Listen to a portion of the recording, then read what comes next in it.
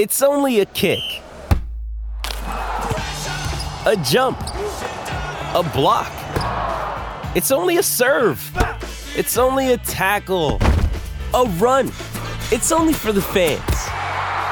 After all, it's only pressure. You got this. Adidas.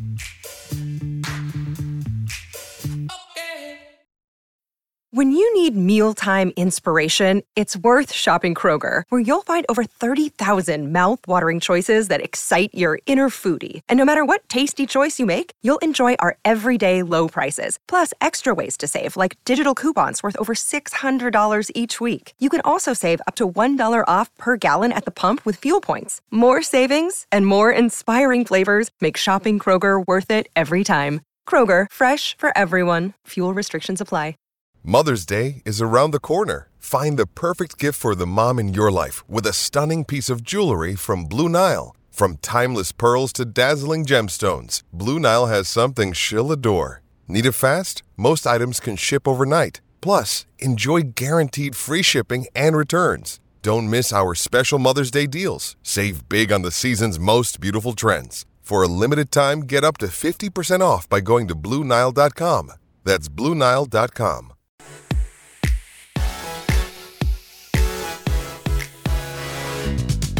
Welcome to Hurrdat Sports Radio. Kicking off hour number 3 here on Hurrdat Sports Radio on AM 590, ESPN Omaha, ESPN Tri-Cities, and for this 9 o'clock hour, KFOR in Lincoln. If you've been in a personal injury accident with all this crazy snow and ice and nonsense that we call winter in Nebraska, Dyer Law has you covered. If you've been in a personal injury accident, you can count on the Dyer Law team to provide you with a helping hand when you need it, no matter what you're dealing with. Call the Dyer Law team at 402-393-7529 or visit dyer.law to chat with trusted professionals about your personal injury claim. That's DYER.law. Joining us now on the Warhorse Sportsbook Hotline is our old friend DB, Damon Benning. What's going on, man? How are you fine people doing today? Oh, we are doing well. Just covering a lot of ground on a Monday here and imagining what it would have been like if Mike Sauter was the one that accidentally laid out Caitlin Clark after a basketball game. Now that would have been funny. So, wait, Robbie, tell him what you think you would have done. That would be interesting because he definitely would have stood over her, right? Would have challenged. Yeah, I was going to say he probably would have challenged her. Robbie, say it. Robbie, go. Well, like one-on-one. What? He would have stood over and been like, "What?" That is his go-to, isn't it? What? He would have popped the chest out, you know? Yeah. What? Yeah. I could see it. There were some weird angles, right?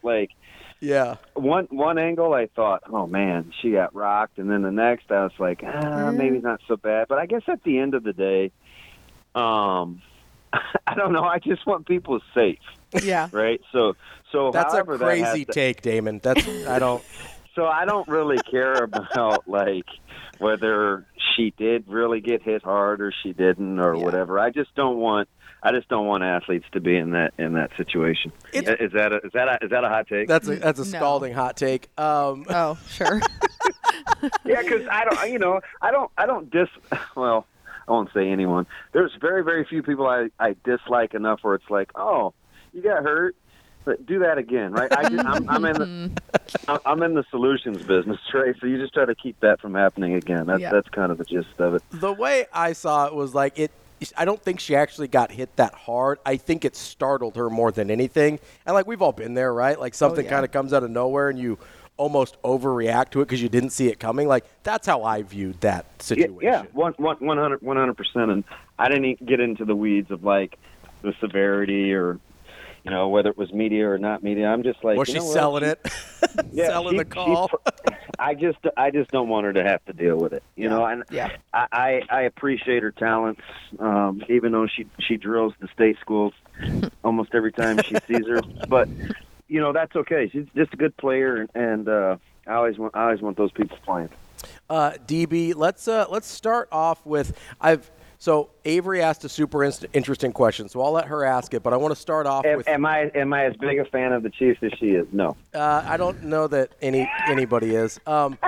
But no, we won't go there. Your Steelers didn't help us at all. Oh, fine.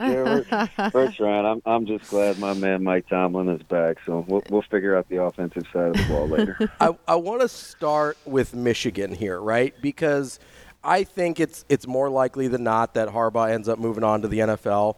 Maybe I'm wrong, maybe I'm right, whatever. But if he does, I'm kind of looking at possibilities for future head coach at Michigan, and it's kind of a weird job, right? Because of how they view themselves not only in football, but also how they view themselves in the academic world of college athletics.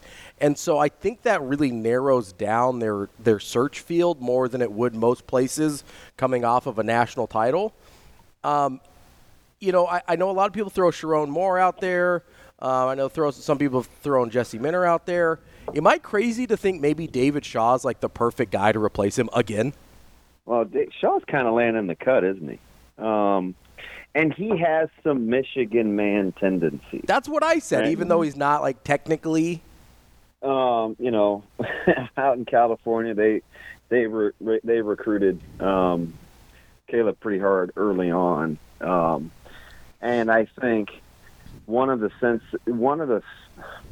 to the good or to the bad, right? Because I'm pitting this against, I should say, like the David Shaw that I would hear on draft day, or the David Shaw that I saw that was having a lot of success at Stanford early on. But the last couple of years hadn't really been like that, right? So, Rizak took Caleb out to their team camp, and it was going well, and I was getting some insight early on because I was coaching, and I said, what do you think? Does it fit? And DJ said, oh, it was well run, it was organized. I'm not. You got kind of this aura that there's things other than football that are really important to him. Mm-hmm. So I kind of stuck with me, right? Kind of that academia, that professional, that hey, we're more than just athletes kind of thing, right? Mm-hmm. And then, a couple months later, I talked to Harrison Phillips quite a bit, and I was getting some insight because his defensive coordinator was the one that was recruiting Caleb pretty hard, and I got this just like deductive reasoning, right? I just kind of got this sense that it's not that football was secondary, not necessary. It's just that there was this totality of the thing of being at Stanford playing football that was most important, right? And that's kind of how I feel about Michigan. And it's weird how Shaw went from the darling 6-7 years ago to Cali, man. He got fired, right? Mm-hmm. So it's like that line from Batman or whatever. He said, you live long enough to, yeah, the hero-villain thing, right? Mm-hmm. Or you die. You live. You either die a hero or you live long. Or live long enough to be yeah, right. So I get those vibes, but that's kind of why I like Moore or Mentor, because there's just something about that job. Brandon Williams is a Michigan guy. He went to Central and had a heck of a career there playing in the defensive backfield, and I talked to him from time to time about Michigan, and there is this totality of image, kind of this aura, and oh, by the way, we want to be pretty good on the field too. Mm-hmm. I don't think that's for everybody, mm-hmm. right? So you do have to kind of have somebody if that's what they want to uphold, right? Because even for a guy like Brady Hoke, he just didn't seem polished enough, right? He didn't know how to blend getting a high caliber athlete. And I mean, that was the guy that I think would have enjoyed coaching 2 and 3 stars, right? Unfortunately, that's just not how Michigan wants to recruit either. So there has to be this balance, but you need the right kind of high caliber guys that it's hard to explain like the physical attributes or the emotional characteristics with it, but there is definitely something to the term Michigan man. Like when you hear it, you kind of get an image of what it is and what it means to be. So I think it's a really, really tricky job. The image that I get is usually pretentious, but that's okay. And I don't mean it to the negative. No, I right? know. I know. think I was think being a there's jerk. way. I think there's a way that you go about doing your business, because for even as much versatility as Charles Woodson has, right? There's still this aura about him in terms of the essence of who he is, and a lot of it has to do with Michigan, right? He acts like a Michigan man. Jim Harbaugh acts like a Michigan man. There's just something that happens within the walls of that culture that I think isn't for everybody. It's just not. I mean, look how Ward Manuel carries himself. I mean, you don't know if he's the head of the mafia or he's running Apple. Right? He's very buttoned up. He has this image, and he gets things done. It's just they leave you kind of wondering what makes him tick, and I think that's a total Michigan thing. That kind of leads into the question I asked Ravi earlier about Jim Harbaugh taking these interviews with NFL teams, because I said everywhere he goes, he's successful, but never is there like a headline or an article or the media. We never know why he's successful. It just like it's Jim Harbaugh, so it's like successful. But like when we break down the whole Michigan winning the national championship this year, people talked about just like the team overcoming, all the outside noise, and then people were like Jim Harbaugh, despite all. But like no one ever tells you like how good is a guy that missed 6 games? Yeah, like when Nick Saban retires, we could tell you 5 different attributes on the spot. Like he's a great this, he's a great that, he develops coaches, he's a great recruit, all these things. And then you get to Jim Harbaugh and it's like, yeah, I mean, I guess he gets it done, but I couldn't sit here and tell you 5 things that makes him like a wonderful football mind, because maybe he is, but from the outside, we don't ever hear like what he does football-wise that like makes him a great coach. I think it's 3 things. Number 1, it's confidence. Like I saw this firsthand in Indianapolis. When he talked after Coach Rule, and he was kind of waiting in the wings underneath where he walked to get food, and he was getting ready to talk, and he just, at the time, I think I was thinking to myself, gosh, he loves commanding the room. He's the maestro, right? You could just tell he knew he was going to get questions about the NCAA. Like he held court. And I'm like, gosh, he's a supremely confident or secure individual. The other thing is he's highly competitive. Like he has such resolve, because remember they went through some transformations a little bit. He upped the recruiting profile a little bit. They went through COVID. They kind of had the down year. He revamped his staff. Quietly. He kind of pulled like a Kirk Ferentz, right, where he went and got, Kirk hired some Iowa guys. He went and got Hodge, and he got younger in the recruiting office and brought back some former players. And not that that's always the answer, because Lord knows that's not always the answer. But quietly, he's so he made really good hires because he didn't stand pat. Remember Gaddis? Yeah. We weren't sure it was going to work. He wanted to go tempo and spread, and then the next year it kind of worked, and then all of a sudden he's gone, and then he lets go of a defensive coordinator, and didn't like the blitz schemes, and so he's constantly he seems very demanding, and so I think, and Coach Rule has some tendencies like that, right? Like he's never satisfied, and I think there's something about people that do that, and it's kind of underappreciated because you don't really see it or hear about it, because nobody wants to complain, oh gosh, like this guy's never satisfied. He's constantly swapping this. People just don't talk about that. And then the other thing is I think quietly he's made some good hires. Yeah. He has got some really good assistants. I think he's got a fantastic staff at Michigan, and I always describe Coach Harbaugh, he's crazy like a fox. We were in Chicago one time, and he pulled up, and he was waiting for a ride, and he's frantically talking on his phone in the lobby, and I'm kind of just waiting, watching, and my radio partner at the time is kind of the social guy, and so he was chomping at the bit to go talk to him, but he's kind of by himself. And I'm standing in the lobby. It's probably 6 o'clock at night. The session's about over, and Severe and I are going to walk over and we're going to walk to go get some fried chicken. And I know, weird, right? Just a funny detail. I wasn't going to say anything, DB. I wasn't going to say anything. Every detail. So, I just remember, like, I was listening to the conversation. He's walking, he's pacing. He's walking, he's pacing, he's walking, he's pacing. And so I was like, hey, sorry to interrupt. Just want to shake your hand, man. Appreciate kind of what you brought to the conference. And, I mean, he just looked dead at me, and he's like, oh. It's like, man, my wife, these kids, like, I need to be home. I need to be home. I got to get home. Like, they're driving her crazy. I need to be home. Like, okay.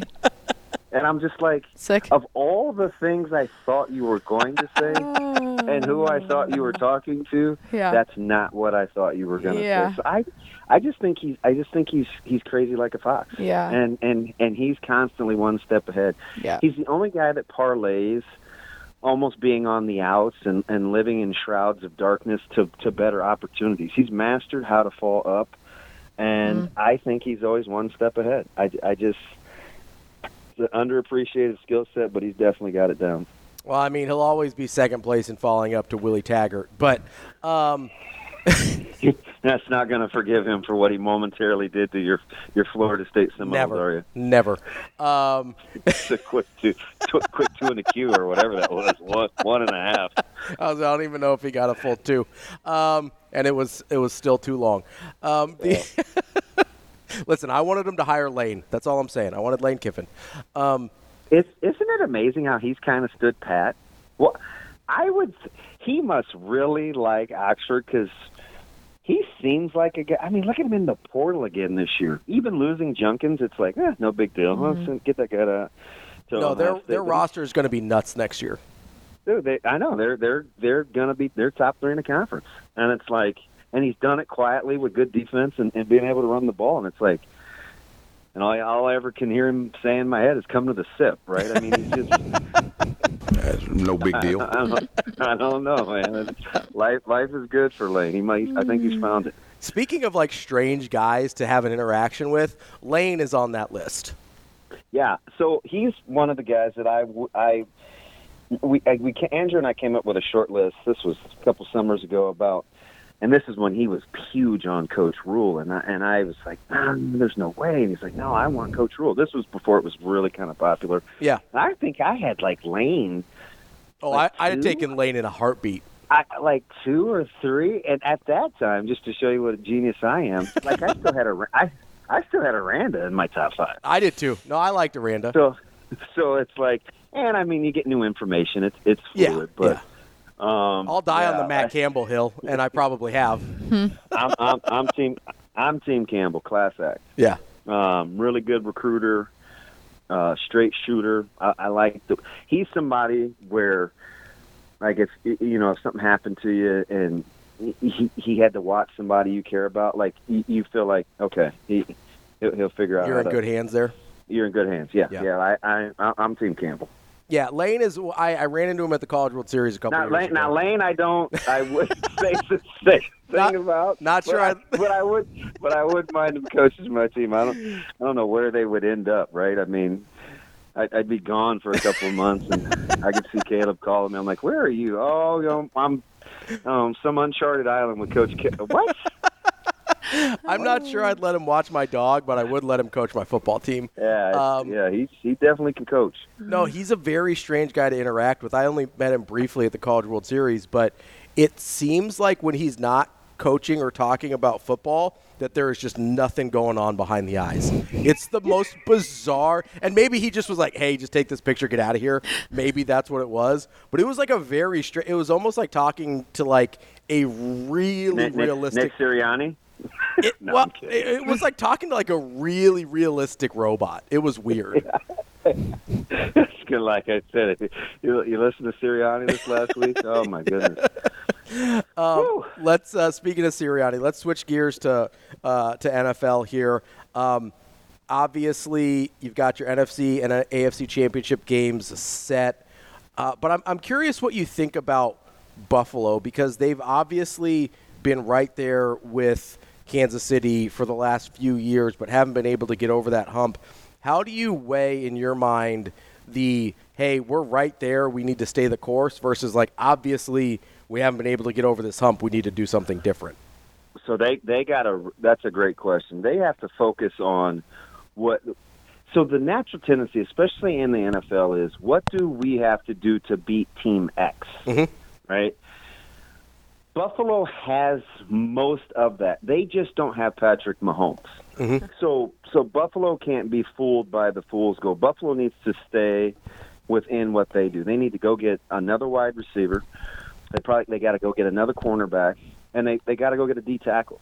Right? Mahomes isn't going anywhere anytime soon.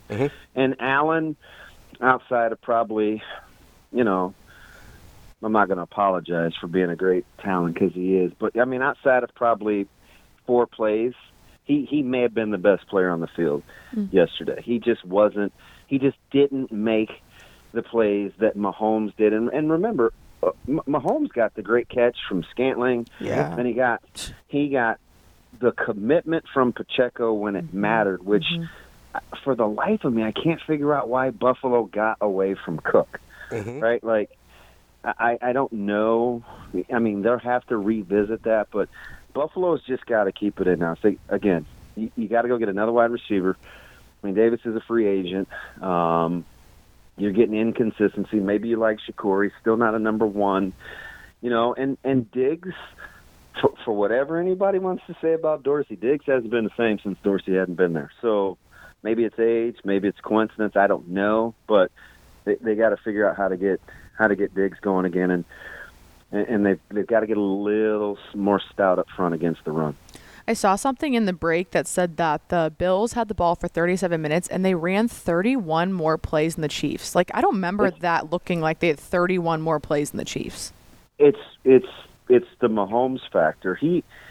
You're afraid to give him the ball regardless of how much time is or isn't on the clock. You just think when it matters, he's going to find a way to make a play, and he doesn't need a lot of cracks at it.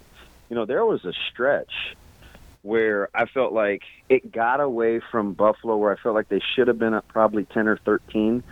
And they were up 3, and I felt like they were gonna be in trouble. Kansas City couldn't convert to touchdowns in the red zone, and they were kicking field goals. And I'm like, God, it feels like Buffalo should be up more at the half.